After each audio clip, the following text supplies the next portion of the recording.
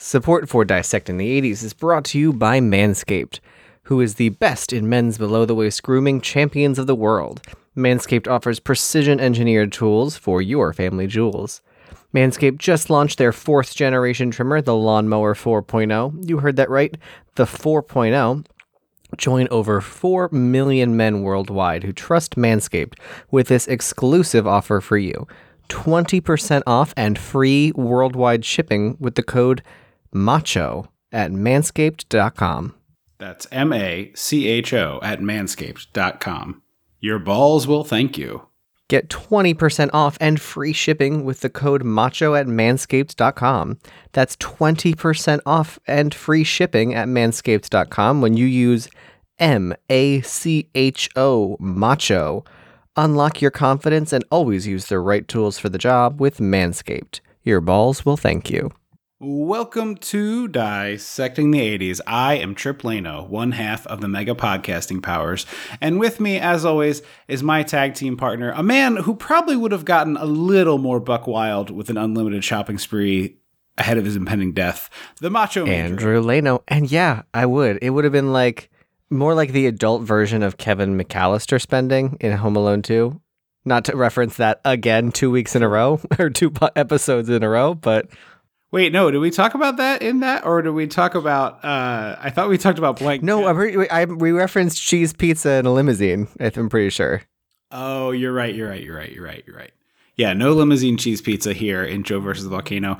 Welcome to the latest chapter of Dissecting the 80s, the one where we can slightly reach past the years 1980 to 1989. And we're doing that here with a movie that, boy howdy, is an 80s movie, even though it is not by the numbers. Came out March of 1990, so just barely past the finish line. I think, delightful Tom Hanks and Meg Ryan vehicle, Joe versus the Volcano. And we watched it, so you know... We gotta go back. We gotta go dissect the 80s. It's your not surrealist enough surrealism coming about your not surreal enough surrealism. When the mega powers explode. I'm talking about the 80s. Oh, yeah. Great Scott. Cream of the crop. Oh, yeah. Mega powers, yeah. When this baby hits 88 miles per hour, you're gonna see some serious shit.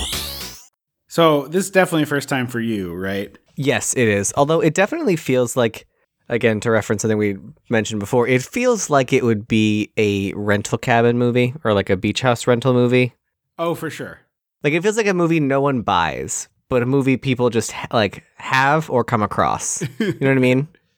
Yes, although I do own it. It's one of those print-on-demand Blu-rays where it's like, hey, somebody ordered one of those Joe versus the Volcanoes, and some poor intern has to like manually print and that's a thing? Your Blu-ray together and send it to you.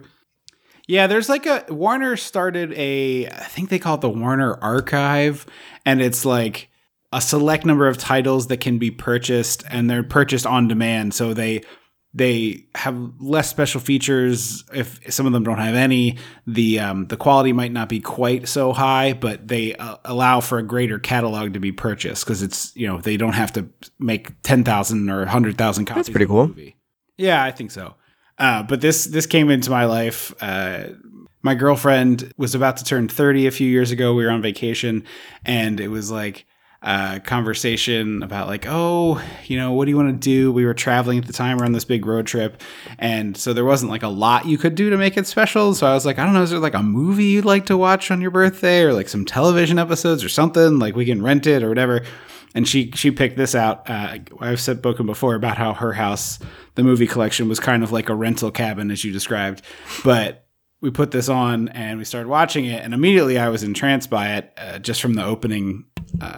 So it was a movie she knew, or just a movie she loved. Really grew up loving? Yeah, big fan.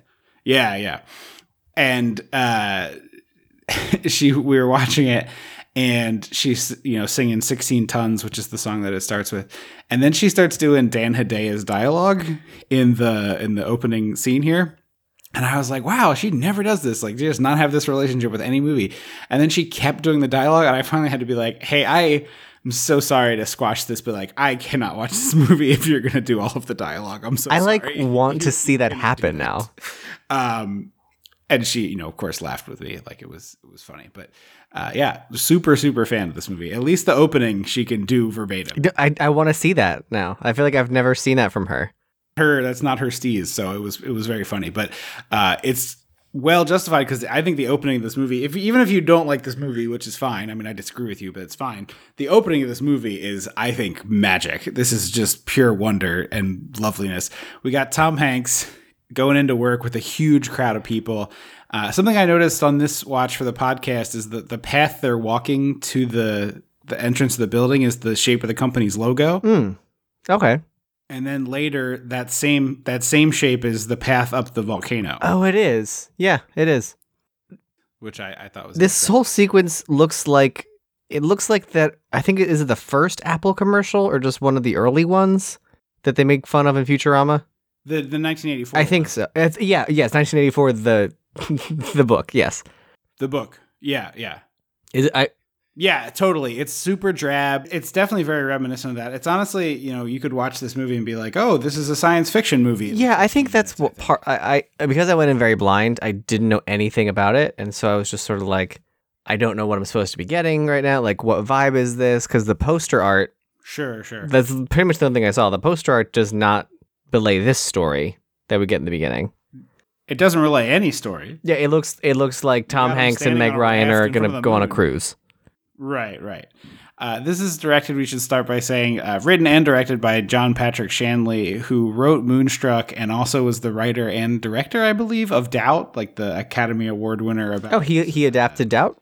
child molestation and the priesthood. He wrote the play. too. Wow. That's a weird Yeah, he's a big combo player. of things to have done. Yeah.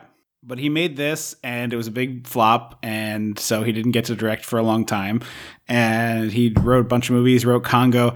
And He just wrote got back Congo? into directing. He directed Wild Mountain Time. He did write Congo, or adapted it, I guess. But he also directed and wrote Wild Mountain Time, which just came out. The Bumblebee You know movie? this movie? Do you know what I'm talking about? The Bumblebee movie, right?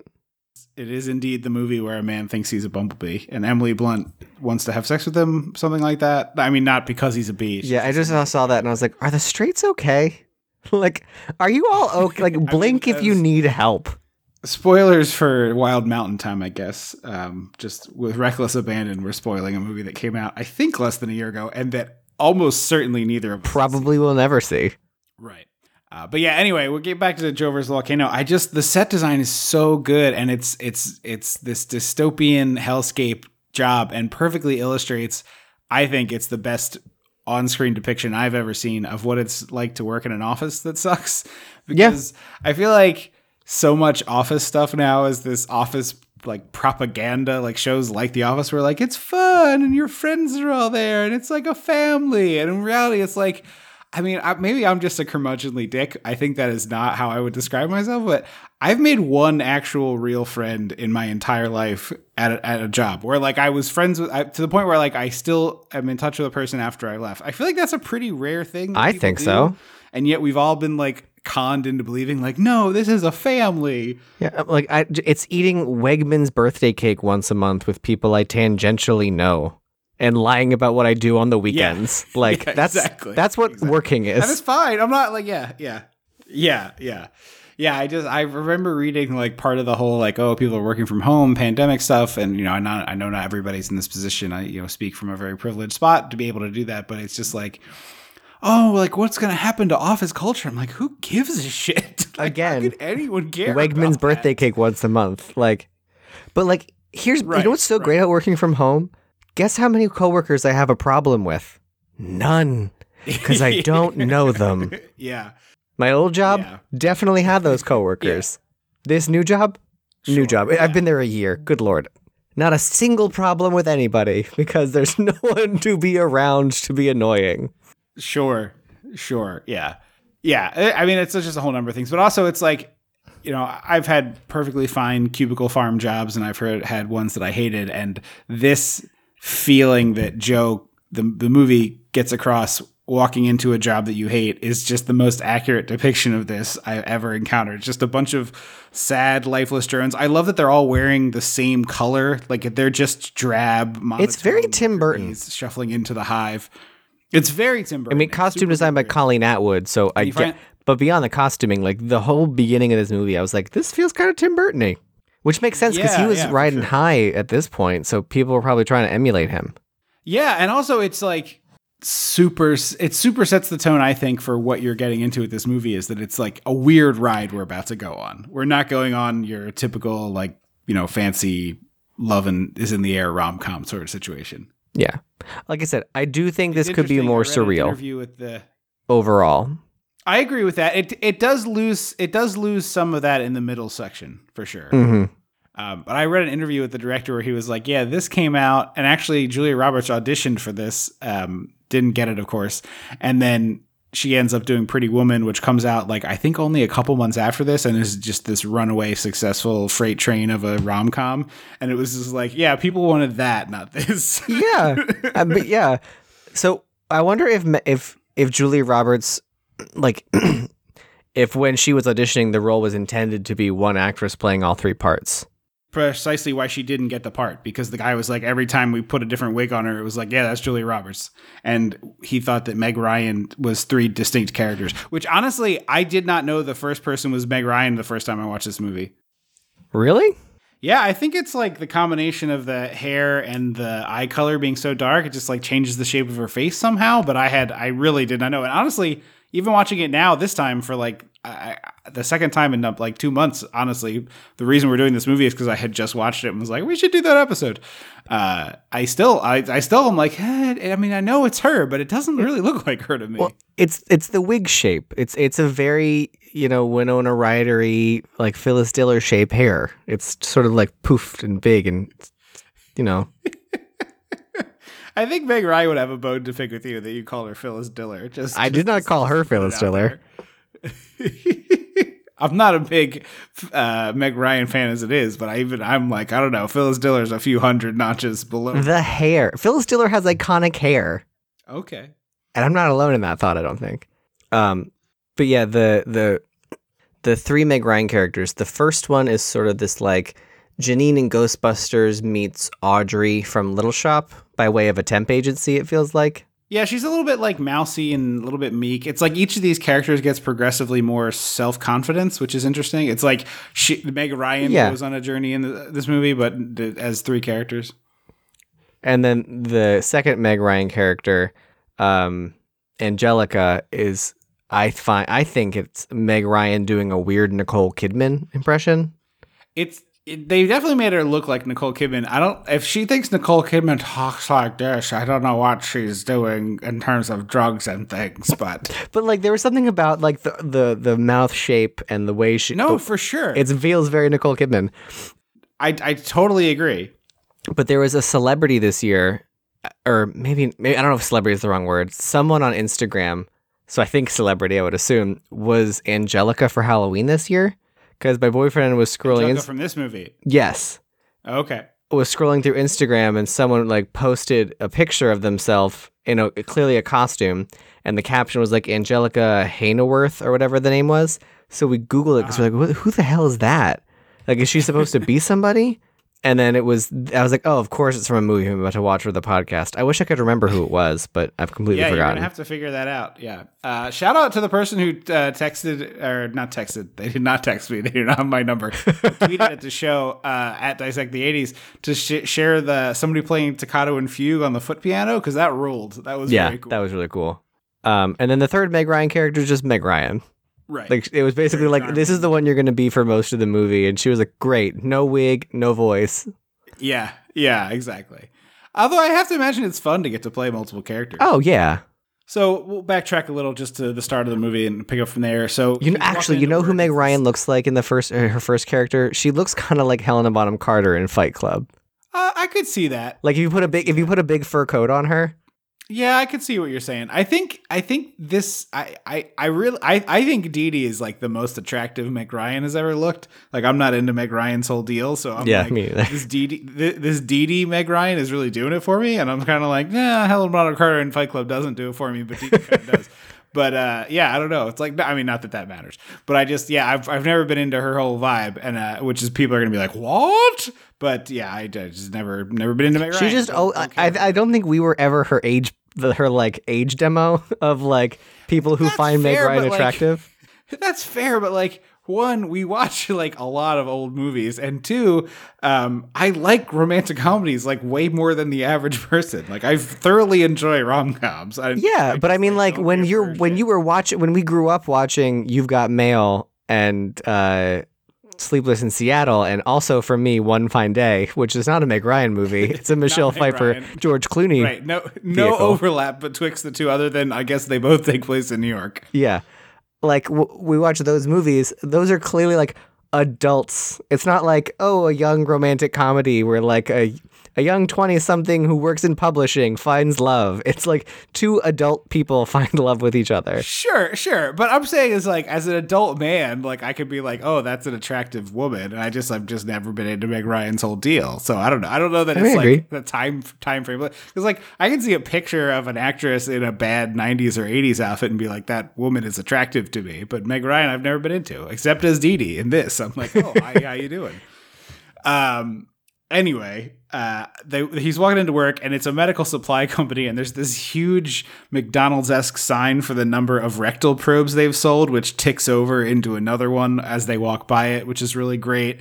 And then they also do petroleum jelly, and this guy is like, I don't know what the technical term is, but I'm going to use gooshing the petroleum jelly into it looks like the beginning of Edward Scissorhands. Yeah, for sure. The cookie machine.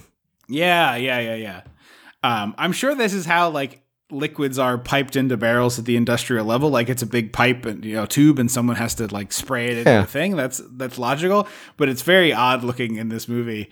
And then we zoom into Tom Hanks into his office where Dan Hedaya is his boss, whose name I actually looked up how to pronounce, so I don't have to do the Hedaya thing the entire time. No, Hedaya. It's Cher's dad in Clueless.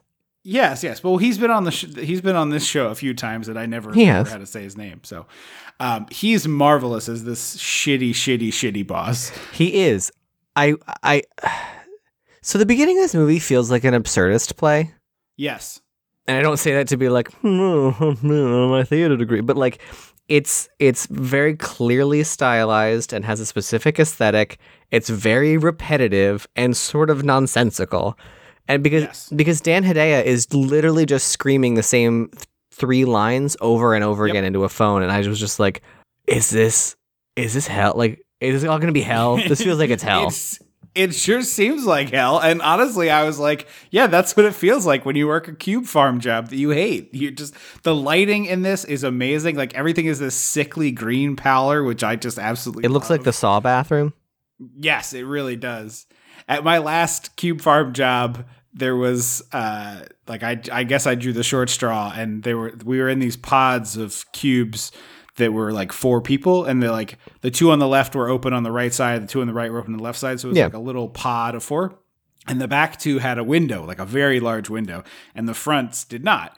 And so somebody left the job, leaving a window cube open, and I was like, I'm not asking for permission, I'm just moving. I'm taking this, I was like, I'm taking the window seat.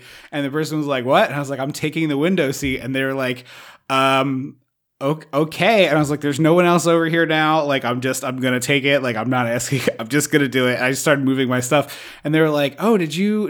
And I was like, nope, I didn't ask anybody. I'm just taking it. I was just like, I need to be near real sunlight. It is making me miserable. I'm not talking about this with anyone.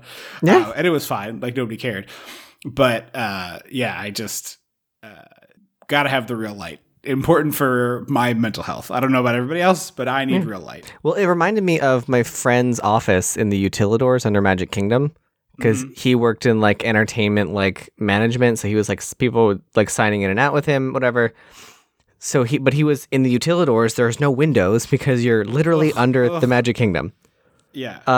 So they had the I don't know if it's considered recess. It's like the popped the push-up ceilings, and then every third one is like a light that's set in there. And so they gave him a little cover on his light that looked like a castle window that with like a sky behind it. So he was like, yeah, that's my sunlight for the day while I'm down here. Like, I hate it so much, the vampire life. Yeah, but I mean, like, there's not really another like in a situation like that where you're literally working underground. Yes. There aren't. I mean, the option there is like you make sure that person does not work there 5 days a week, 200 and whatever days a year. And be miserable. So Joe goes to his little office and he pulls out this little Hawaii lamp he has, which is kind of like a ridiculous lamp, but in a charming way. It's cute. And Dan Hedaya. Yeah. And Hedaya immediately starts in on this lamp. And I was having this just flashback. I'm sure I've told this story on the podcast before. Probably when we did 9 to 5 and they said you can't have novelty mugs. Yeah. There was this woman who worked at my old job who like had been there for 30 or more years. And she wasn't like a particularly high position in the company. It's not like I think she was like an assistant to the director of the company or something like that. Like, and I'm not trying to shit on this woman's career. I'm just saying it was like, it wasn't like she was the CEO or she was like, you know, she just had a lot of tenure. Yeah. On the hierarchy of command, this woman did not have a lot of command, but she would do these laps and you'd see her come by and I'd be like, well, can't wait to see what the memo on inappropriate decorating is going to come out. And they were very adamant. They were like, your cubes have a color. You have a solid color wall that's either orange, green, red, or blue. That is the area which you are allowed to decorate. You may not put things on the gray portion of the thing. And I was just like, I would love for them to come try to discipline me or fire me over putting a magnet up on a piece of metal. I'm not going to listen to this. And I put my calendar up and like, I'm not like Johnny Rebel. Like I'm a very person, but I just was like, I'm not going to do that. Like I'm at the time 30 years old. I'm just not going to be dictated where I can put something up with a magnet. I'm sorry. I just refuse that. That's dumb. Happen. When I had a cubicle job, my desk was covered in knickknacks. Right. And it's like anything I can do to make my time at this place I don't really like being a little bit brighter, I'm going to do. And she would do these little laps and she would like clearly be looking around and then we'd get these all staff memos of like the appropriate things to put and where you can put them. And I was just always like, yeah, I don't care. The people who are in charge of this don't care. You're just a busybody. But he comes in, he starts screaming with this lamp, and every time I watch this scene, I'm like, oh my god, this is so real.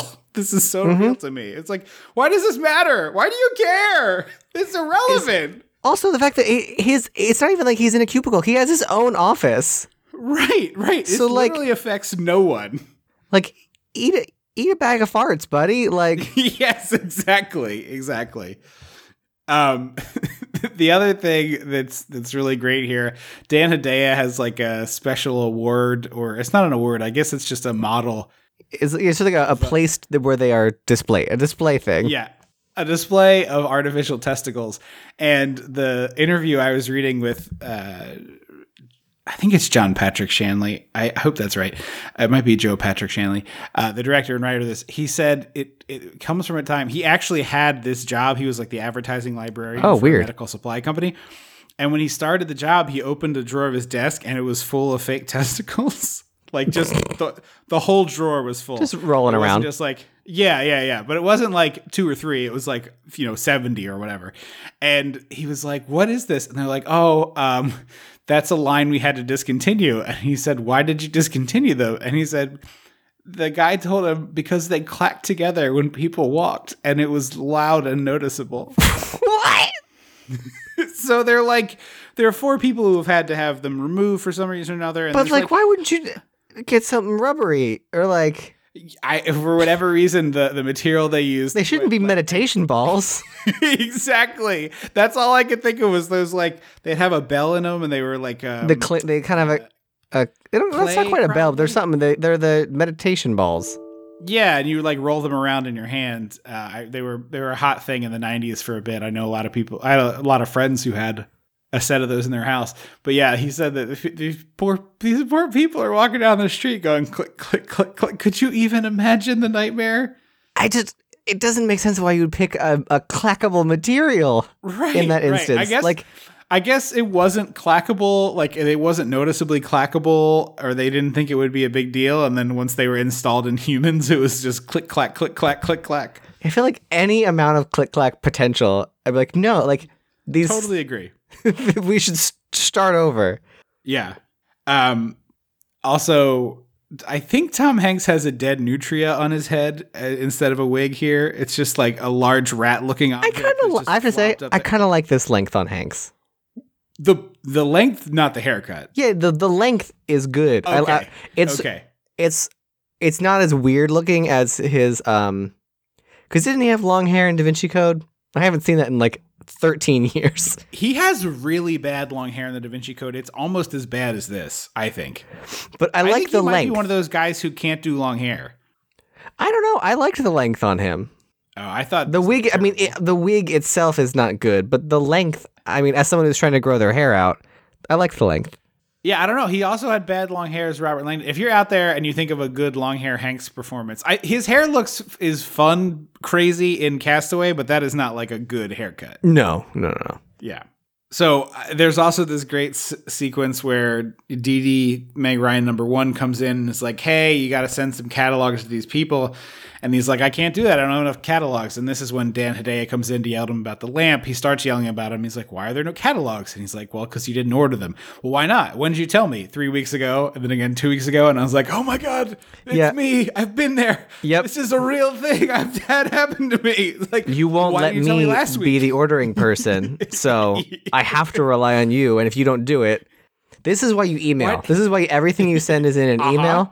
So that you can, so that when they go, I never got that, you can go back and forward the same email and say, per my previous request. Yes, exactly. And then his great response being like, well, why didn't you tell me again last week if you told me 3 weeks ago and 2 weeks ago? And it's just like, oh, you son of a bitch. Like, everything that's wrong with corporate America. Rotten bastard. Yeah. Although I will say, as much of a bastard he is and how he represents everything wrong with corporate America, Dan Hedaya is not wrong that, like, after child, everything hurts. Like, everything's just gonna hurt once you're 20. I think it's a little, Joe's situation seems a little different than your average, like, oh, I tweaked my back taking down the Christmas decorations. I sneezed too hard and my back hurts now. Like, so I got my booster shot, and I woke up the next morning with this, like, right between my shoulders, like, muscle cramp under the shoulder blade sort of thing. Like, I thought it was a disc problem. It hurt so bad, but I was able to massage it out a little. Like, I was like rubbing my door frame. It was like, is this a muscle thing? Yes. Okay, it is. Because it woke me up in the middle of the night. And a couple years ago, my girlfriend got me a massage chair. So I was like sitting in that, and like, not like a crazy massage chair, like a thing you put on it. The one that goes on like a chair. Yeah. And so, like, that helped. But I was sitting on the couch that night, and I was like, oh man, I gotta sneeze. And I sneezed like real hard, and I literally thought I was gonna cry. I was in the fetal position. It was like that. It was the sneeze muscle was the one that was distressed, and it was just beyond excruciating. And I was just like, oh my God, I'm gonna cry from a sneeze. Oh God. Yeah. This is my life now. You stepped too weird down the steps. Your knees hurt for a week and a half. Yeah, but I do sympathize with Tom Hanks. Is like, I need to see what's going on with me. So he goes, and that's the other thing is, like, I've never had this, and if you do, I have all the sympathy in the world for you. But I've never had a job where they were just like, no, you can't take that vacation day, or like, no, you can't go to the doctor or whatever. I know that happens to people. I luckily have not faced that. Yeah. Other than, I guess, like, once or twice I've had a situation of like, hey, there's like 2 other people out, then can you move this? And when I was like, no, they were like, okay, I guess we'll deal with it. Like that, that sort of situation. I've had a little pushback, but never a no, luckily. But I've just learned that I always have to phrase everything as a question, it's not a statement. I am taking this time off. It's, is it all right if I do this? And that's, if I do it that way, it's always fine. Yeah. But this scene leads me to think like Hedaya is going to be like, no, you can't go to the doctor, which I thought was going to be interesting. But he goes to the doctor, played by TV's Robert Stack, Mr. Unsolved Mysteries himself. Oh, okay. My boyfriend's more of a Forensic Files kind of guy, but... Ugh. trash show. Give me that bad 90s. Unsolved Mysteries used to genuinely scare the shit out of me. Yeah, it's got a creepy theme song. Kid. But beyond the creepy theme song, so your average, I watched a bunch of them this summer because I went to Denver and there was a plaque at this place we went that they were like, oh, there's been Bigfoot sightings here. It was even featured on this episode of Unsolved Mysteries. I was like, well, I got to track this down. And so I was watching this episode. So your average Unsolved Mysteries, I ended up watching a bunch. You got like missing person. Didn't Netflix release them a bunch? Like they got the rights to a bunch? Netflix may have some of the old stuff. I think they're on a lot of streaming services. The new Netflix thing I don't care for because it screwed up the format and it turned into just like every other crime show, which is just like an in-depth research on this person's murder. But like your average Unsolved Mysteries is like one murder, one missing person, and one just let's get buck wild with it story. Was Mothman ever featured on Unsolved Mysteries? Oh, I guarantee there's a Mothman. Because he's my favorite. There's UFO shit, there's that. But I remembered so vividly as a kid being terrified of the episode where they talked about spontaneous human combustion. Oh, yeah. And there was they do the reenactments, and the reenactment was this chair with a pair of old lady slippers and a burned out char in the shape of this old lady who presumably burned to death in her chair. And it's like, it's a sad story. It's a woman who actually died. It was probably like a cigarette or any number of things. BuzzFeed Unsolved has talked about that before. And it's a weird story what happened because there were newspapers in the room that weren't burned. Yes. There was candles that were just wicks standing up because all the wax had melted, but the wicks didn't catch fire. And she had, it was one whole foot in a shoe unburned. Yes. I don't know what happened to that lady. Yeah. So I've done some research to figure out the actual solution, and it's kind of like a gross human anatomy thing, but like, if you want to Google it, it's yucky. I'll just tell it's you like that. human gases and stuff and human fat. Well, also it's just like fat. Yeah. Anyway. Yeah. But that's what like your forensic files is like real shit. I want like spooky, weird nonsense mixed in with the real shit. So it's like this little girl was kidnapped from her parents' home. Boom, boom, boom, boom, boom. And then it's like this man was shot to death in front of his house. Boom, boom, boom. Is Bigfoot terrorizing Middleton, Colorado? Like that's the combination of flavors that I want. Yeah, I guess that's probably the chocolate, vanilla, pistachio, human pus, like just totally out of left field. I guess that's probably the best show for me and Jack because he loves BuzzFeed Unsolved true crime, and I love BuzzFeed Unsolved Supernatural, where they're like looking at Mothman and Bigfoot and trying to see if ghosts are real. He's like, no, I want the true crime. I'm like, no, fuck that. I want ghosts. Those are real people. It makes me sad. Tell me about the time Bigfoot threw pine cones at a park ranger. Yeah. So Robert Stack diagnoses Tom Hanks with a brain cloud. And he says the only reason we were able to figure this out is because you're such a hypochondriac and you insisted on all these tests. So this is a symptom-free disease that is going to kill you painlessly. But we would have just dropped dead if you hadn't been such a hypochondriac. Which is kind of a cool idea. Yeah, I thought so. And it's also like you get what really I think makes this movie so fun to me is you really get Tom Hanks getting to do all of the things. Right here, he gets this like really sad. It's not just sadness; it's actual despair, and he does a great job with it. And then we leave the building, and he's standing outside it, and the camera pulls away in such a great way on this crane shot to make him look so small and sad and tiny. And then he's like. There's this huge Great Dane that comes walking by with a little old lady, and he just gives this woman like a bear hug, and you can tell she's completely freaked out by this. I think it's all really good. Honestly, if I could get this diagnosis, the first thing I'm doing is like sweeping off Hidea's desk and then punching him in the face. See, you can't do the punch because that's how you go to jail. But the desk you could probably get away with. Yeah, but if you punch him hard enough, he gets knocked out. You just leave. But he still is going to be like, he punched me hard enough to knock me out. You think there's cameras in there to prove anything? No, but like, I don't know. I feel like he would make your life miserable. Have fun doing it for 5 months. I'm out. Yeah, I'm not a person who gets into scraps anyway, but I had a coworker once like asking me, like I was incredulous that she knew someone who was getting into fights like at our age in our late 20s, and she was just like, well, what if someone said something to your girlfriend? I'm like, I don't know, we'd probably leave. Like it's too complicated to get into a fight now. Like it's like a police get involved. Like I'd have to really be in danger, like actual danger, like fight or flight danger. A snappy one-liner and then out the door. I don't even think I want to do the one-liner because then that invites them to punch you in the back of the head. I'd just be like, I concede you can have this. This is not that important to me. So he has this big epiphany of like, I sold you my soul for $300 a week. And it's just such great manic Tom Hanks business. It's a really great telling off sequence. Yeah.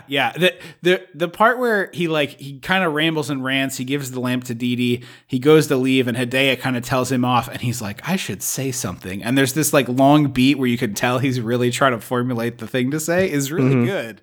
Well, and it's a great situation because Hedaya tries to be like, you can't talk to me. Like, I don't remember. He says something to the effect of like, what are you trying to talk to me like that? Or you can't talk to me like that. I'm like, yeah. But his voice is like starting to quiver and waver. And I'm like, yeah, you piece of shit. The second someone actually stands up to you, you're garbage. You're mud. You're nothing. You're every bully that ever existed.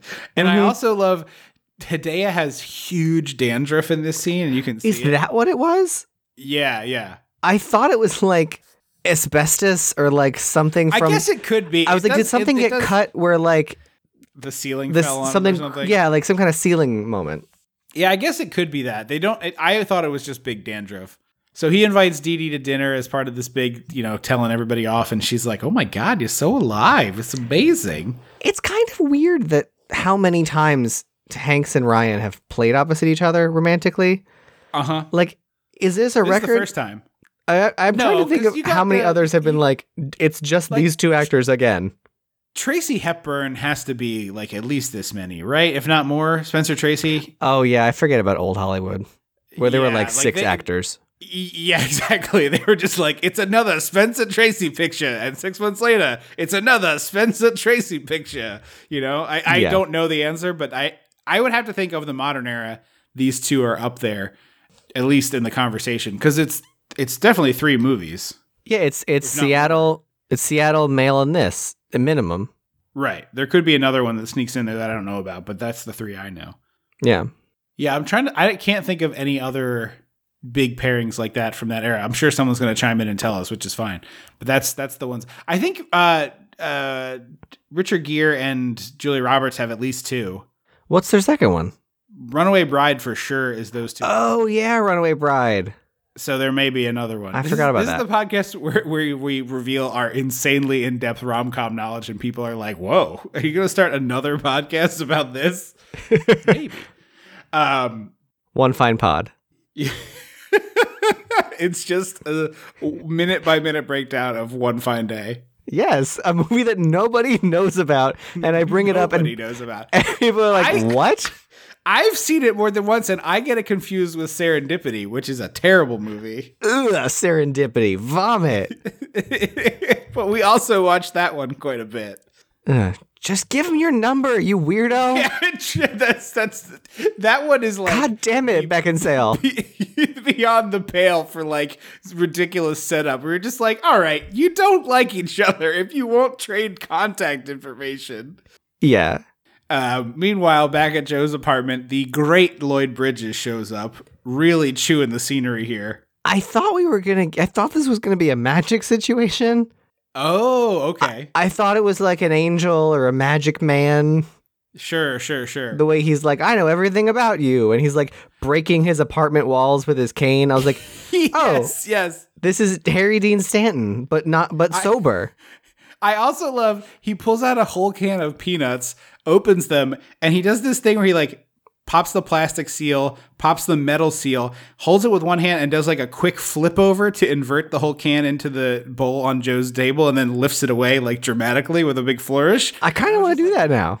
I know, it looks so fun. Yeah, I fully thought he was going to be magic of some kind.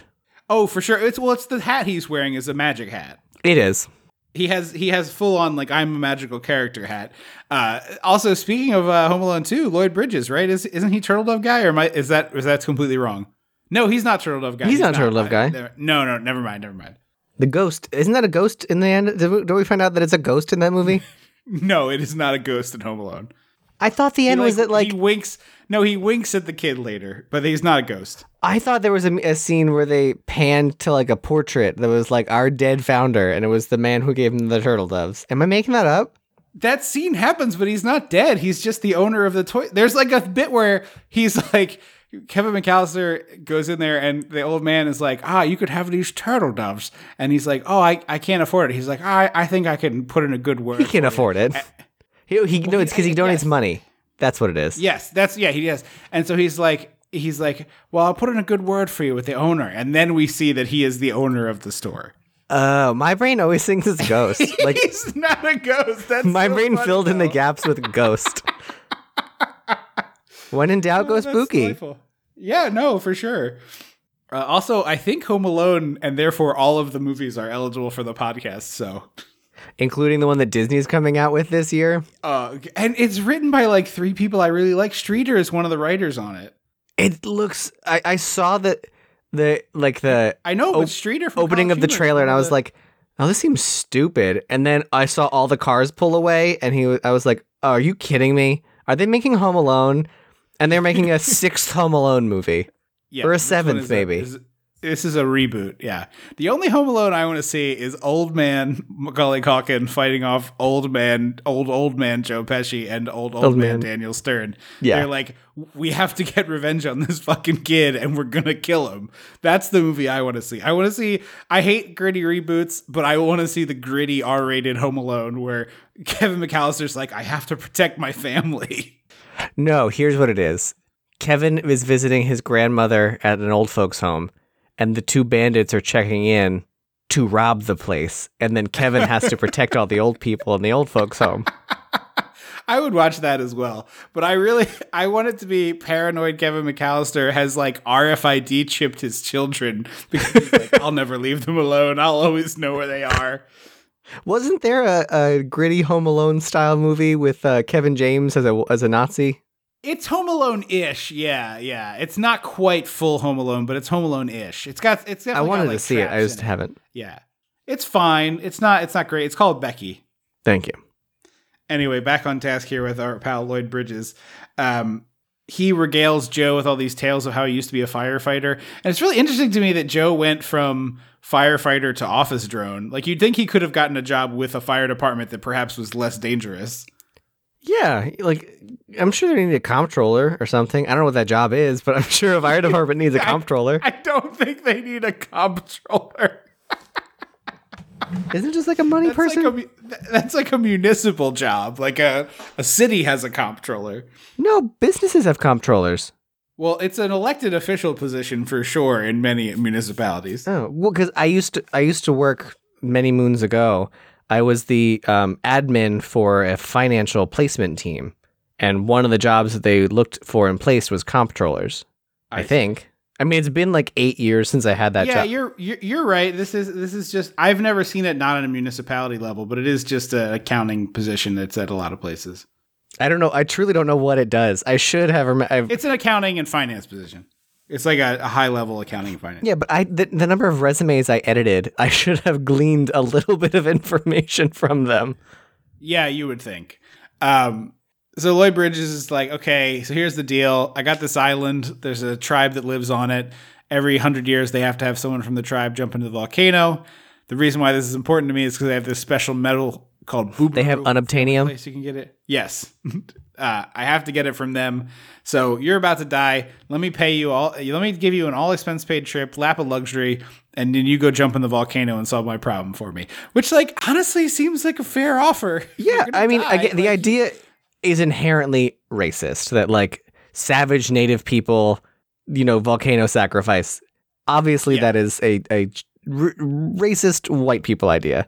Sure. But it's a cool concept. I have to say, it's a really cool idea. And I also think, like, you're not wrong. Like, the general depiction of the tribe is not great. White people in tan face. However, not all of them, just the 2 people who talk. The 3, I think there's a third. Okay. But I will say, to me, this tribe is essentially Oompa Loompas. Like, it's a complete gibberish nonsense thing. It is. I like that they didn't try and use a real tribe. That was nice. Right. It was like we made up the Wapani Woo. It's like very clearly we're doing like silly language things. And the story of them is that they were a group of Jewish and Druids. Was it They were Druish and Jewish. Okay. Who like tried to do this sailing adventure, got lost, ended up stuck on the island and decided not to leave. And then inexplicably this tribe has a deep affinity for orange soda. They just like can't get enough. Yeah. It's a bunch of Kells over there, Kel Mitchells. You know, they can't love their orange soda. And so it's like I totally see what you're saying. And like obviously I think if this movie was any more popular, that would get some heat for it. But they're basically like Oompa Loompas to me in terms of it's just nonsense. Yeah, It's it's totally fully made fake. up nonsense, and I get that. Yeah. But like when you look at it, it's just sort of like, okay, not great. If it was 5 degrees more ridiculous, it would be fine, I think, is the problem. It's like it's not quite ridiculous enough. Mm-hmm. Like I think it needed a bit of a Mel Brooksiness because they're Jewish, so they chant like Hava Nagila is something they chant, Yes, which they is do. funny. Yeah. But like I needed like I don't know, give me like a grass skirt with like the 2 front curls that like Hasidic Yes. Jewish men have. Like sure. give me like an element of silliness to it that a little shows sillier would be good. Yes, I totally agree. So he's like, live like a king, die like a man. And then he like floats out of the movie. Lloyd Bridges comes in for the one scene, and then he gives the him Uber 8 driver credit picks him up. cards and it's just like, Yes. and bye, and he throws a flash bomb. Hey buddy, where you gotta go? Not in this movie anymore. He gets it. He also kind of looks a little tiny bit with the hat to me like a Burgess Meredith penguin. I can see that. I can totally see Like that. not fully, but in the vibes anyway. It feels like it feels a bit like Fred Gwynn playing John Hammond is the energy I get could from see him. that. Yeah. I love Lloyd Bridges getting to come in to do a small part and bring some manic energy. I always love that. You know, Seinfeld, his Mandelbaum, Izzy Mandelbaum. Oh, he's the I Mandelbaum. love Izzy Mandelbaum. Yeah. So I love Lloyd Bridges getting to come in for like swing in, do one bit and get out. That's a perfect amount. Yeah. So he hires a a limo driver played by Ossie Davis. Great actor. Great in this part. Again, I wish they had a little more to do. Yeah.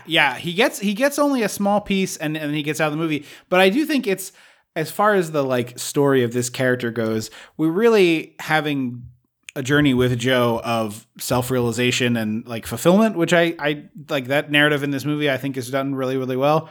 And so he starts, you know, asking Ossie Davis all these questions, and Ossie Davis pulls this. I love the scene here of like, you think he's going to be sort of like the magic black person stereotype of just like, oh, he's going to come in and tell him all this stuff. And instead Ossie Davis is like, hold on, I'm going to come back there. And he pulls the car over and he gets in the back seat and he's like, let me tell you something.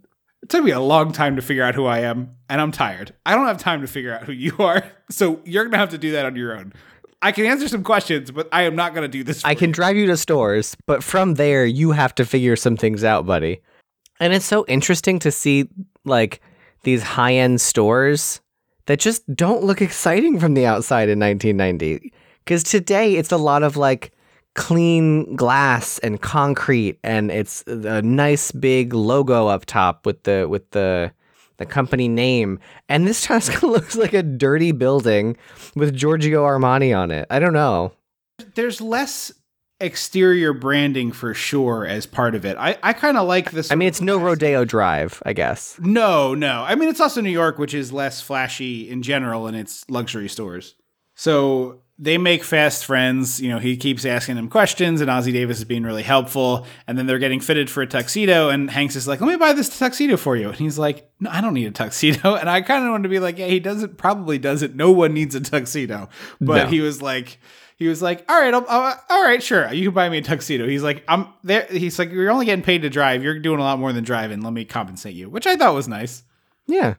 Yeah, the whole hope he like signed- own a tuxedo thing. I'm like, in what world do you go to tuxedo events enough that you can't just rent one for like $100? You get like the high end $100 tuxedo rental. because I dated someone who went to a different high school and I knew I was going to go to 2 junior proms, I bought a tuxedo for $110 instead of renting one for $100 twice. That is, Oh, yeah. I do. So I do own a tuxedo, but it is a $100 tuxedo. So it is not exactly a luxurious item.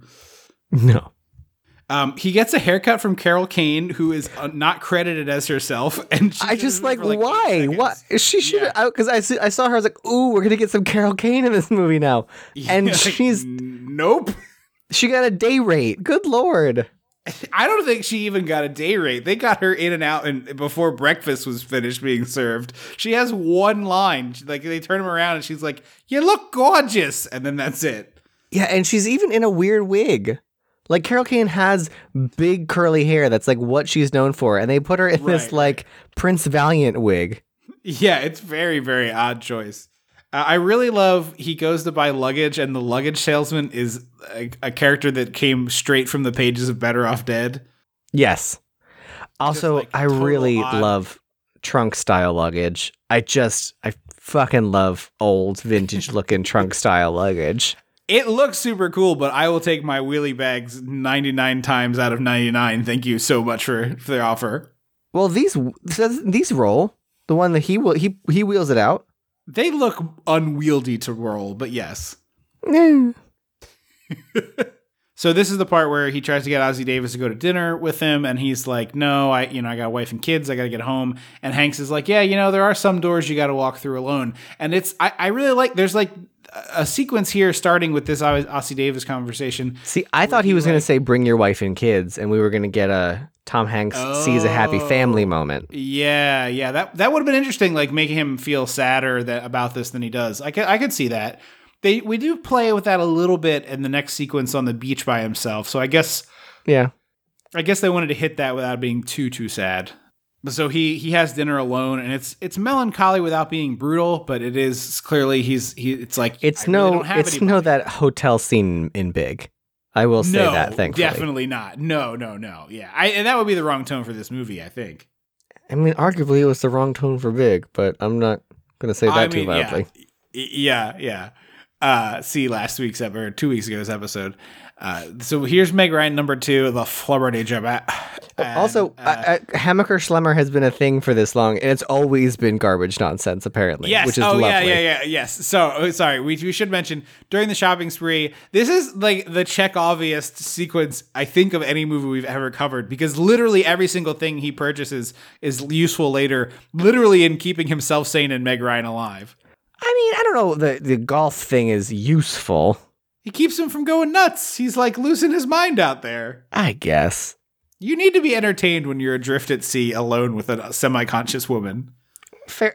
We'll get into Meg Ryan's weird coma. We'll get into it. So he goes to dinner with Meg Ryan number 2. What did you say her name was? Angelica. Angelica. And they have a big old feast on the table. There's like a Dungeness crab. The one thing that really disappointed me was she picks up the mallet and she's like, "These little creatures are so weird, but they're delicious inside." And you see her pick up the hammer like she's gonna just like really bring the weight of Thor's might down Yeah. on this Dungeness crab. And then we hear the sound, but like, I need Tom Hanks getting hit with crabnel here. Like, there is crabnel all over this man and all of the surrounding To diners. prepare for his work in Castaway. Exactly. I need bits of crab shell everywhere. Also, I like that your Angelica is mostly military bullets. That's what she sounds like, though. It's not quite military bullets. She's In my head, I gotta be honest with you. In my head, I was like, I kind of practiced it a little bit when I was taking my walk today. I was like, I think I got another voice down, and I think Andrew's gonna be impressed with this one. So I'm a little bit like, oh no, I guess I don't have it. But in my head, I don't think it's bad, but it's a little too military bullets. You know how your voice sounds different in your own head than other people perceive it. Yeah, because your ears. Right. So like in this instance, I in my head, I sound exactly like Meg Ryan in the movie. Like, it's not like I'm like, oh, I'm close. I'm like, oh my God, I could do voiceover. You could do ADR. I could ADR Angelica's lines. So they like have there's this great fade where she says, "Oh, I drew that painting," and it's man, I just lost the name of the guy. It's very much in the style of somebody else. My brain's now wanting to say Rothko. I think that's wrong, but it's very much like a Comic famous booky. person style. Yeah, comic booky. And there's this awesome fade where you see this painting of a car overlooking Los Angeles and all the lights below, and we fade and push into the painting, and then it's them in the same car overlooking. It wasn't a perfect it wasn't a perfect 1-to-1. So I didn't get why they didn't just like film it first and then take the first like image of it and be like hand it to an artist and be like trace this, like make it look exactly like this. Yeah, I guess. But that's just me. I also really loved her line because she asks like, "And what do you do for work?" And says he was an ad librarian for a medical company. Right. And she goes, "Oh, I have no response to that." And I was just like, the number of times yours feels a little Jimmy Stewart-y. That's like you've got Jimmy Stewart. You've got the Jimmy Stewart, like, oh, Clarence, you're an angel. I have no response to that. No. Like, your Jimmy Stewart dial is a little too high, and my military bullets dial is a little too high. But I gotta put it back a little on you. It's a little Jimmy Stewart-y. But like the number of times I've been in like a boring function and someone said like, I have no response to that, but we need to continue this conversation because that's what people do in this situation. Right. Yeah. The fact that she uses that just to stop it dead and not talk anymore, I think is really funny. So they have breakfast together, and this part's really odd to me. Like, he has this sort of melancholy night alone on the beach, and, you know, he's very clearly kind of sad about what his life's in, and she kind of offered to have sex with him, and he was like, nah, I'm good. Like, clearly there's some stuff It's a going great on. weirdo performance from Meg Ryan. Oh, for sure. I think all three of her performances in this are very good, and like I said, I'm not a big fan of hers, and I think this is probably my favorite Meg Ryan thing I've ever watched. Even like the plain Jane, like I'm Meg Ryan, you're Tom Hanks, we're gonna fall in love part 3 is much more fun to me. It's honestly like bordering on Goldie Hawn in Overboard or something, where it's like legitimately fun and you believe that they're falling for each other because they just have a lot of fun together. I can see that. But anyway, the breakfast scene's very odd. She like invites him to breakfast and they're talking, and then suddenly she's like, "Oh no, we have to leave," and like grabs him and they just run out of breakfast. And I was just like, why is this scene in the movie? In a bird sanctuary for some reason? Yes. There's there's 8 cages of parrots. Yes. Loud ones too. Like from a movie making standpoint, what a nightmare. Yeah. So they go to the yacht that's gonna. Also, I don't understand. Lloyd Bridges is like, I'm gonna fly you to LA and then get you on my yacht and take you there by boat because my competitors watch the airport. And I'm like, but he doesn't work for you. So like, why would anybody think that he's related to this? Right. It makes absolutely no sense. And also, why would they care? Right. Like, how could your competitors beat you to this element? Presumably you're the only one who knows how to use it to manufacture. They go to the yacht, and it feels, when he said yacht, I was picturing like a tall thing, like a big tall thing, and it feels more like something you'd put in a regatta, like you'd race in the 4th of July regatta. I think you've been poisoned by the area you live in, where like in 1990 this was a yacht, and now a yacht is the disgusting floating horizontal building you're describing. Now this fits in a yacht, like this is in the pool on the yacht. This is the thing that hangs off the back of a modern yacht so that they can make shallow water landings. Yes, exactly. But because like now they're miniature cruise ships. Yeah, that's what I was picturing. Like the Bravo Below Deck series or whatever. Seeing the panels on Peacock.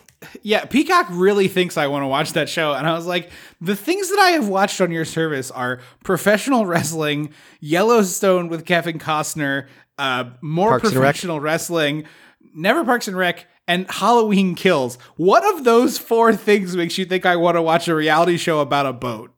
Yeah, so that's one of those things that it actually, like, it's like how Netflix tricks people into watching things where being like, hey, everyone else in America is watching this. And I'm like, no, because you don't release your numbers. So you're lying to me. All you're doing is lying. Yeah. So they have a nice dinner the first night on the boat. It's catered by the chef on the boat. And they have a nice heart-to-heart. And she talks a little bit about her daddy issues and that she says that she's soul sick. He calls her out for being mean to him. Yeah. She keeps calling him the wrong name, and he gets really indignant about that. It's just, I didn't like that moment in the beginning because she keeps calling him Felix when they first meet. And he's like, that's not my name. And he's like, why are you calling me the wrong name? And she's like, because I do what I want when I want. And I'm like, right. But like, why feel it? Like you should be like, I'm calling you, I don't know, Wilbur because you're a rat. Like, I don't, like, give me something. Or how about he's wearing this silly Panama Jack hat? Just call him Jack and be like, well, it's your dumb hat. You shouldn't have worn that. And then the scene, like 2 scenes later, where he throws the hat off the back of the boat, by the way, littering. It like, then it would be like, oh, like he is like, I don't want to be identified by this dumb choice I made, so I'm getting rid of it. Like that would be something. Yeah. I was like, Felix the cat, like the cartoon, right. Like it doesn't make any sense whatsoever. Yeah. But so they she goes to put him, like tuck him into bed basically. And they're standing in this like very awkwardly small space. He's like all tucked in, nestled under the covers, which I think is very adorable. And she's like, oh, you want me to turn the lights off? And he turns the lights off and it turns into this like sort of almost romance moment. And then it's like, well, bye. She also has a nice character development moment here where she kind of opens up that like, I was mean to you on the dock because you work for my father, and basically I told myself I would never work for my father, but he knew I wanted this boat and he knew I had he figured out my price before I did, and I hate that I have that. I learned I have a price that I'm willing to like go back on my morals for. And I was like, oh, I like this little character development moment. And there's also the part in the same conversation where she's like, did you sleep with my sister? And he's like, no. And she's like, good, because if you did that, I would have thought you were a real creep. And it's like, yeah, he would have been a real creep if he took advantage of her. Like, she clearly was having some shit going on. Yeah. So they decided to go fishing the next day off the back of the boat. She absolutely kicks Tom Hanks' ass at fishing. It feels like a mini game in a video game where they're like, you need to catch 13 points worth of fish. And like because it's not all the same fish. It's like a big rockfish or like one of those spiny looking ones. Yeah. It's crazy. And leading to, there's like some fun bit of business with the other person on the boat. Her name is Dagmar. Tom keeps like looking over. She's Miss Dawson from the movie Get a Clue from Disney Channel. Oh, okay. But he's like, he's looking at Dagmar for assistance, and Dagmar's just like shrugging at him like, I don't know. She's a good fisherman. What do you want from me? But it leads to finally Tom Hanks gets one on and everybody's helping him. He's doing some great physical comedy with like the rod almost going over the side. He's basically silent film acting. Oh, for sure he is. Yeah, it's very, very big and broad, but I enjoyed it.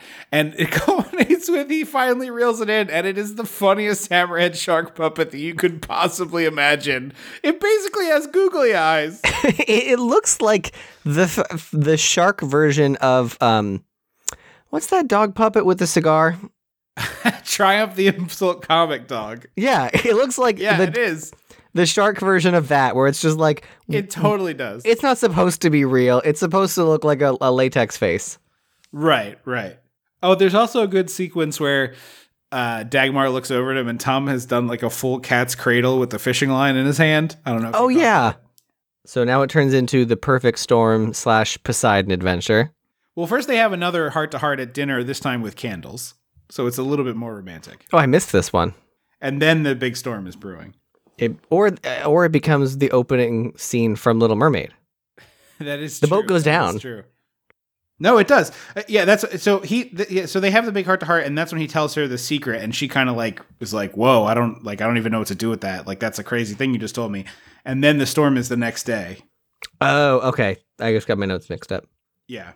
I love how, by the way, speaking of this storm, they almost never show this boat on the water. Like the actors, they shoot all the actors on a boat, not anywhere near water, very clearly. Like it's very much on a studio. They're throwing buckets up at them. And then they go to the miniature, and it's like a fun miniature, but it's definitely a miniature, and it's like the water looks too big. Yeah, people forget about that. Like water doesn't scale.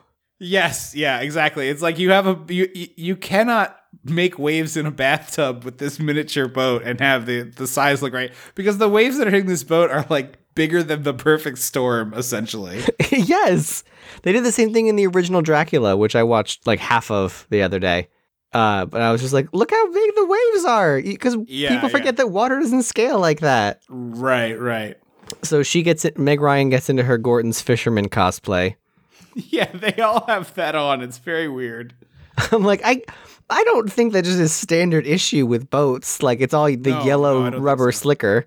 Yeah, they're either Gordon's fishermen or they're about to like haunt the old fishery, and the mystery gang is gonna roll into town and pull their wig off. Or they're gonna chase down some teens who thought they murdered a guy. Yes, he's Dawson.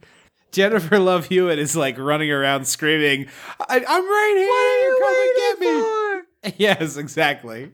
Which, again, I highly recommend people do that more often. Throw your head to the sky, spin in a circle, and ask, what are you waiting for? It's very therapeutic.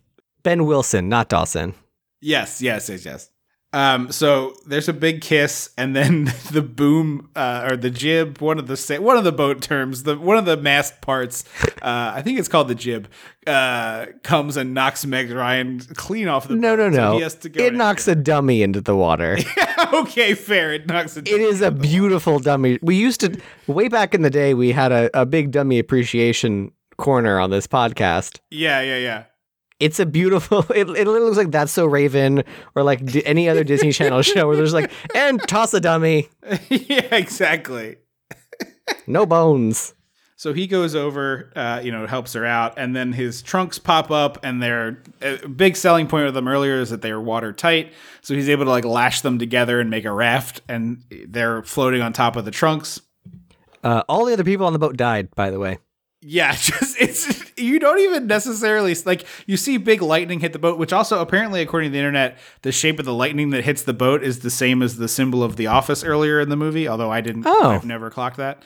But yeah, it sinks very quickly, and you're like, oh, I guess they're all dead. But it's very weird that there's no. It's like later on when she wakes up from her coma, she's like, what about Dagmar and the boys? He's like, nah, they're dead. And then she's like, oh, okay, and moves. They've been dead for weeks because you're in a coma.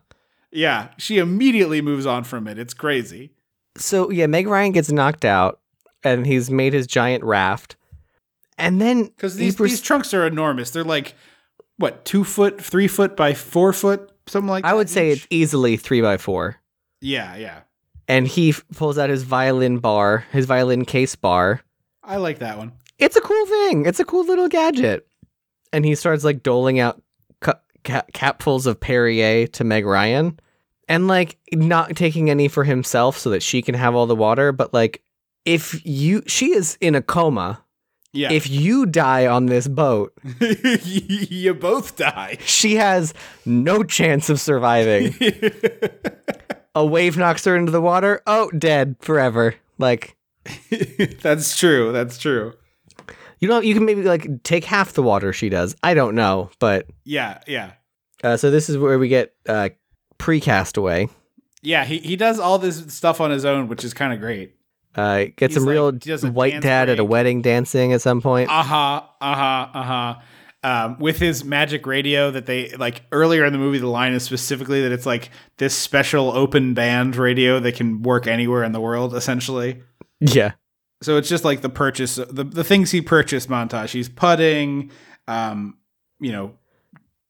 a little bit nuts at sea. And then there's a cool like sequence where he sees constellations. Yeah, it sort of turns into this like George Méliès silent film for a brief period. It does, yes. And I thought this was going to lead to like a little bit more epiphany, like the constellations are going to tell him which way he needs to go or something, which I guess doesn't make sense because he's adrift, but just something of like, it seemed so like, it was so cool and well done. I was like, oh, this must lead to something. And it doesn't. It just passes in like a moment. He rubs his eyes and that's it. Yeah, and then like the giant moon rises and it's just... it's weird. It's a little weird. Again, the movie needs more surrealism. If you're gonna do it. Yeah. Although the moonrise is like he has a religious experience. Basically, he sees the moon rise up and is like, I forgot about how great the world was. Thank you for showing me again. It's like this little prayer that he sends out.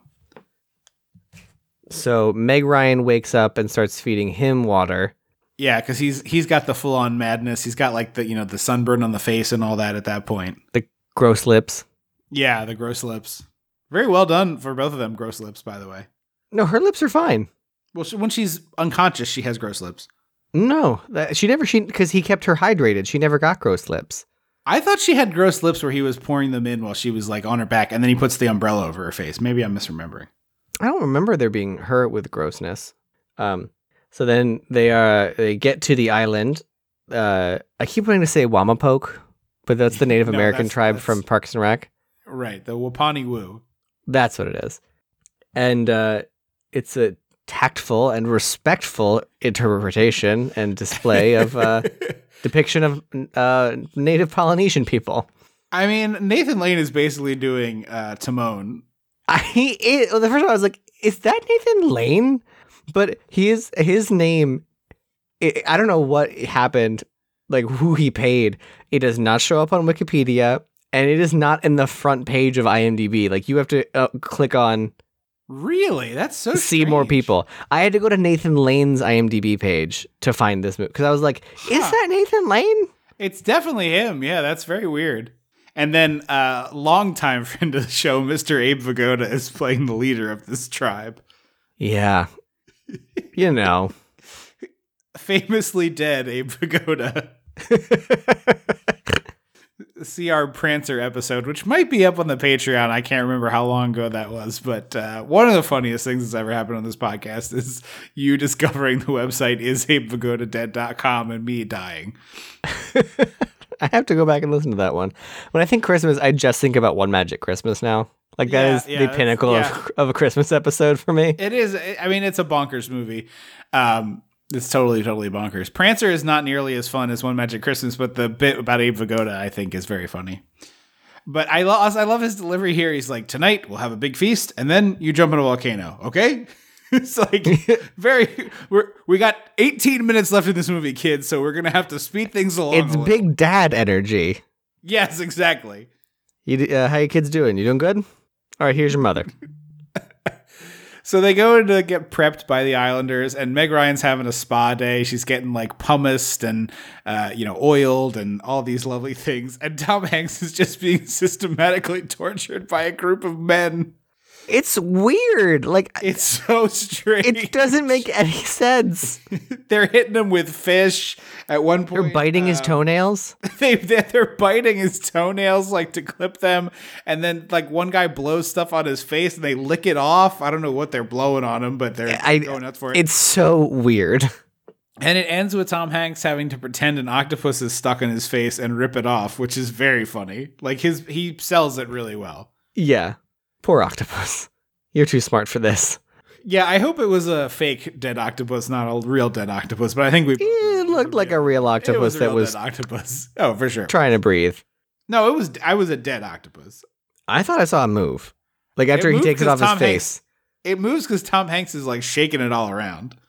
Yeah, but once he peels it off his face, I thought I saw the tentacles wiggle. Oh, okay. Maybe. I thought it was just wiggling because he was like shaking his hand so much. Because he's doing a lot of Woody in this. Yeah. You are a toy. You know, that kind of. Yeah.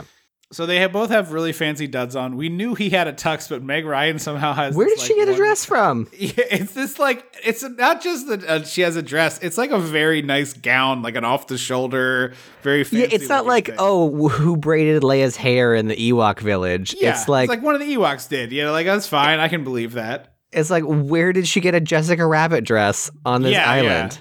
Also, I have seen this like 4 times, and it gets a genuine guffaw from me every time. There are 2 giant gongs, and to ring them, 2 full-size people swing into them, ring the gongs, and then 4 other people, 2 teams of 2, hop in with stretchers, put them on the stretchers, and then hop, carry them out. I watched this movie the second time in 2 months, and I still laughed out loud at that. I'm sorry. It's a Looney Tunes joke that just really works. It is. It's fun.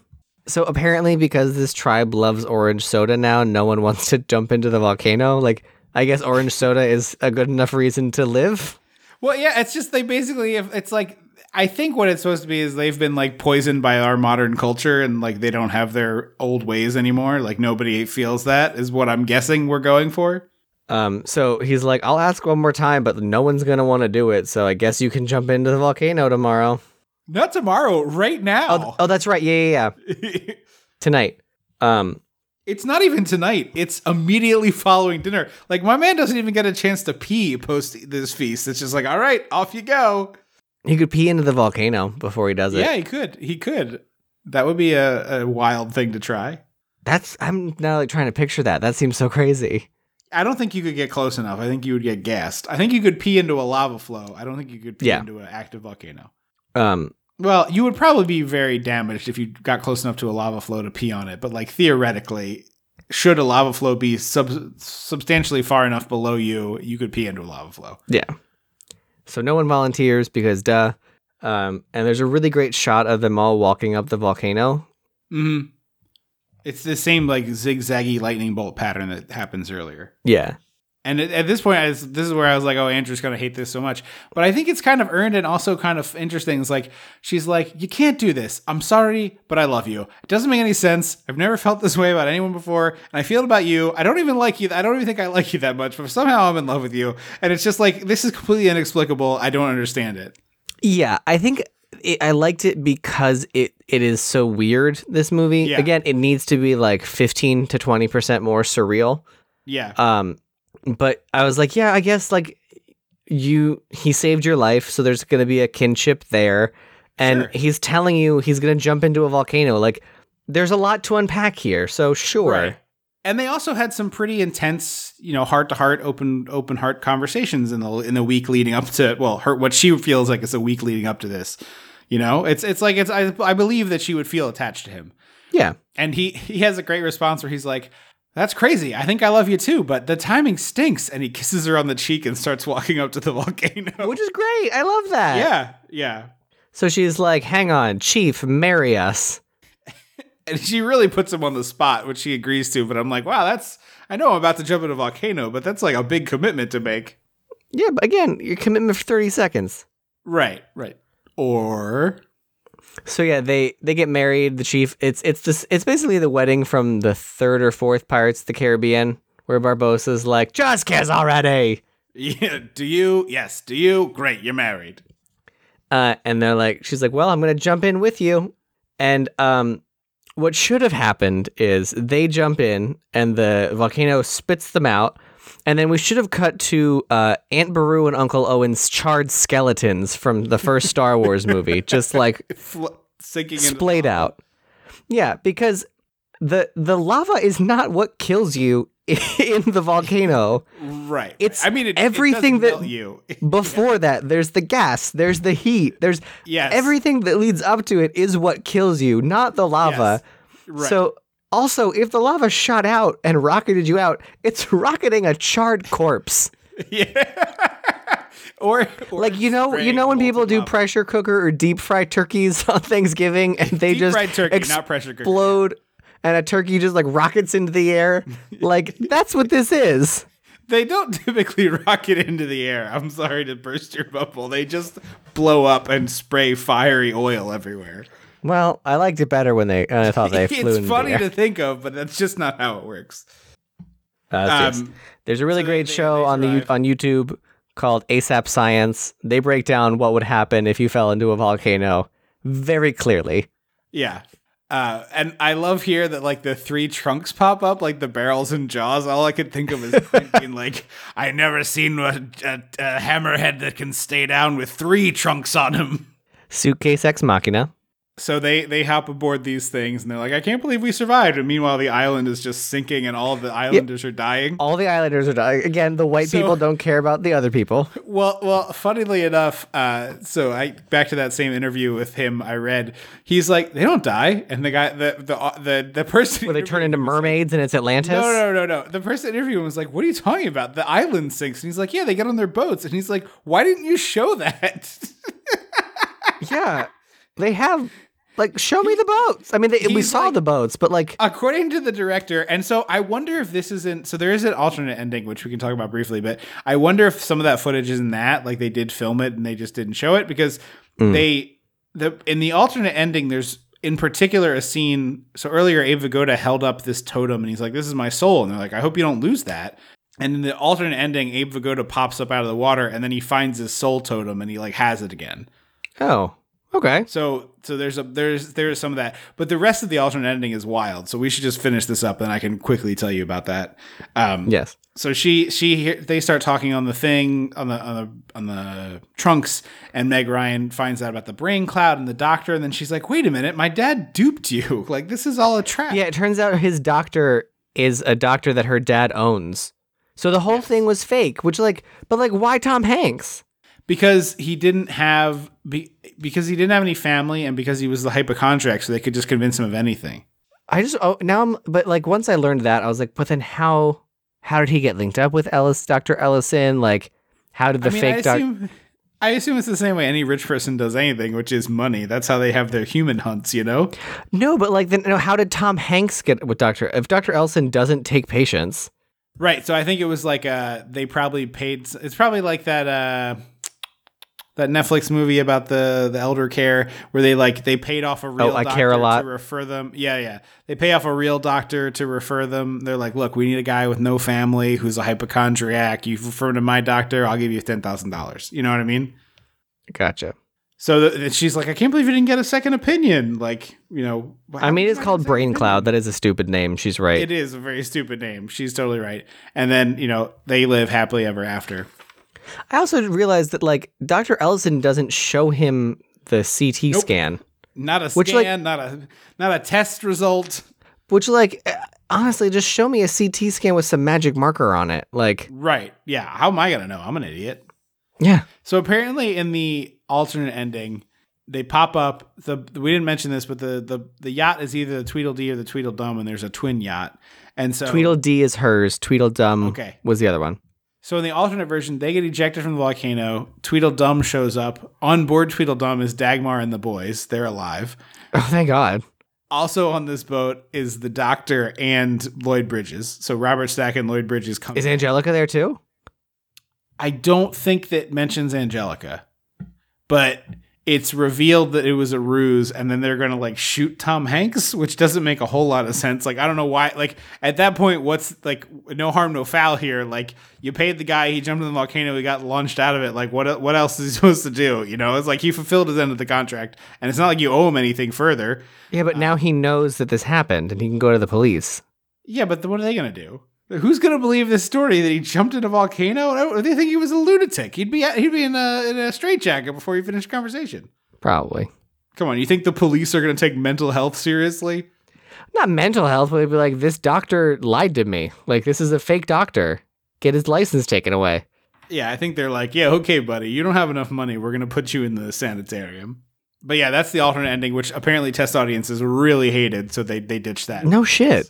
Yeah, it's bad. It's not a good ending. I like Dagmar and the boys being okay. Yeah, I would have been fine if they were on a little rubber raft, and instead of the trunks popping up, it's Dagmar and the boys. This movie is nonsense. Yeah. Who cares? It would have been fine with me if Dagmar it could have been that boys... with Angelica kicking like a motor. Exactly. Yeah, exactly. We're here. It's a weird movie. Yeah. I've been kicking since Los Angeles. Now I went Nick Cage with it. You went Nicolas Cage meets Jimmy Stewart on that one. I went full face off Nick Cage, Jimmy Stewart. Oh boy. But yeah, that would I'm fine. At that point in the movie, I'm either I've bought in or I haven't, but it doesn't matter anymore. So because it's over. Right. Exactly. But yeah, I find this movie super, super charming. I think it's a really great, underrated Tom Hanks performance. I think Meg Ryan is very good in it, despite the fact that I don't really care for her. Yeah, it's cute. I don't love it, but I like it. Yeah. I love the sort of dystopian office environment stuff in the beginning. That I think is really, really great. Yeah, that's definitely the punching moment. Above its weight class. Yeah, I mean, it's excellent. And I like the rest of it too. I like them falling in love and all that business. I think is really charming. So I heartily recommend this one. Like I said, it's our first leap day foray out of the 80s. But we won't be doing this too often. But this one I don't even really think is bending the rules all that much. It's not really 86 days. Yeah. So I don't think it's that big of a stretch for this particular one. But yeah, I think it's super, super recommendable. I own it on Blu-ray, as I said, but it's also available through some library systems on Hoopla. You might be able to track it down. But honestly, you could do worse for a $2 rental if you're into Better Off Dead and that sort of weird oddball stuff, you probably Yeah. like this. There's not quite enough Better Off Dead. I will, just to be clear. I don't have a big rebuttal to that. I agree with you. It has that energy, but I agree it could be weirder. It definitely could be weirder. Yeah. Thank you so much for listening to the show. Don't forget to head on over to wherever you get it and write a review and subscribe to the show if you haven't done that in a while. Apparently, we're supposed to be telling you to do that for 200 episodes, so big mistake on our end. Womp womp. At Dissect the 80s on Twitter, we love to hear from you, and Dissecting the 80s on Facebook. We always like to hear from listeners, so say hello and review the show. Like I said, if you review the show, we read those on the air, so go do that. If you're reviewing it not on iTunes, you'll have to send us a screenshot. It's dissectingthe80s@gmail.com, but we read those on the air, so send us your reviews and we will read them. Thank you again so much for listening to the show. Can't believe this is episode 201. Holy mackerel. That's so weird. Yeah, totally wild. But thank you for listening to it. We'll be back in 2 weeks for the final Thanksgiving Palooza with Dragnet, a movie I can't wait to rewatch. I probably watched this 30 times on Comedy Central back in the day. Really? Also a Weird Duck. Oh yeah, all the time. Also a Weird Duck movie that I have not watched easily in 20 years. So very excited to see if I still enjoy this. But I remember it being the kind of weird nonsense that I really liked. Plus Tom Hanks raps along with Dan Aykroyd. So a lot to look forward to. Wow. White guy rapping. Thank you all so much. Thank you all so much once again. I have been Trip Lano. I will always be Andrew Lano. Until next time. Don't you forget about me.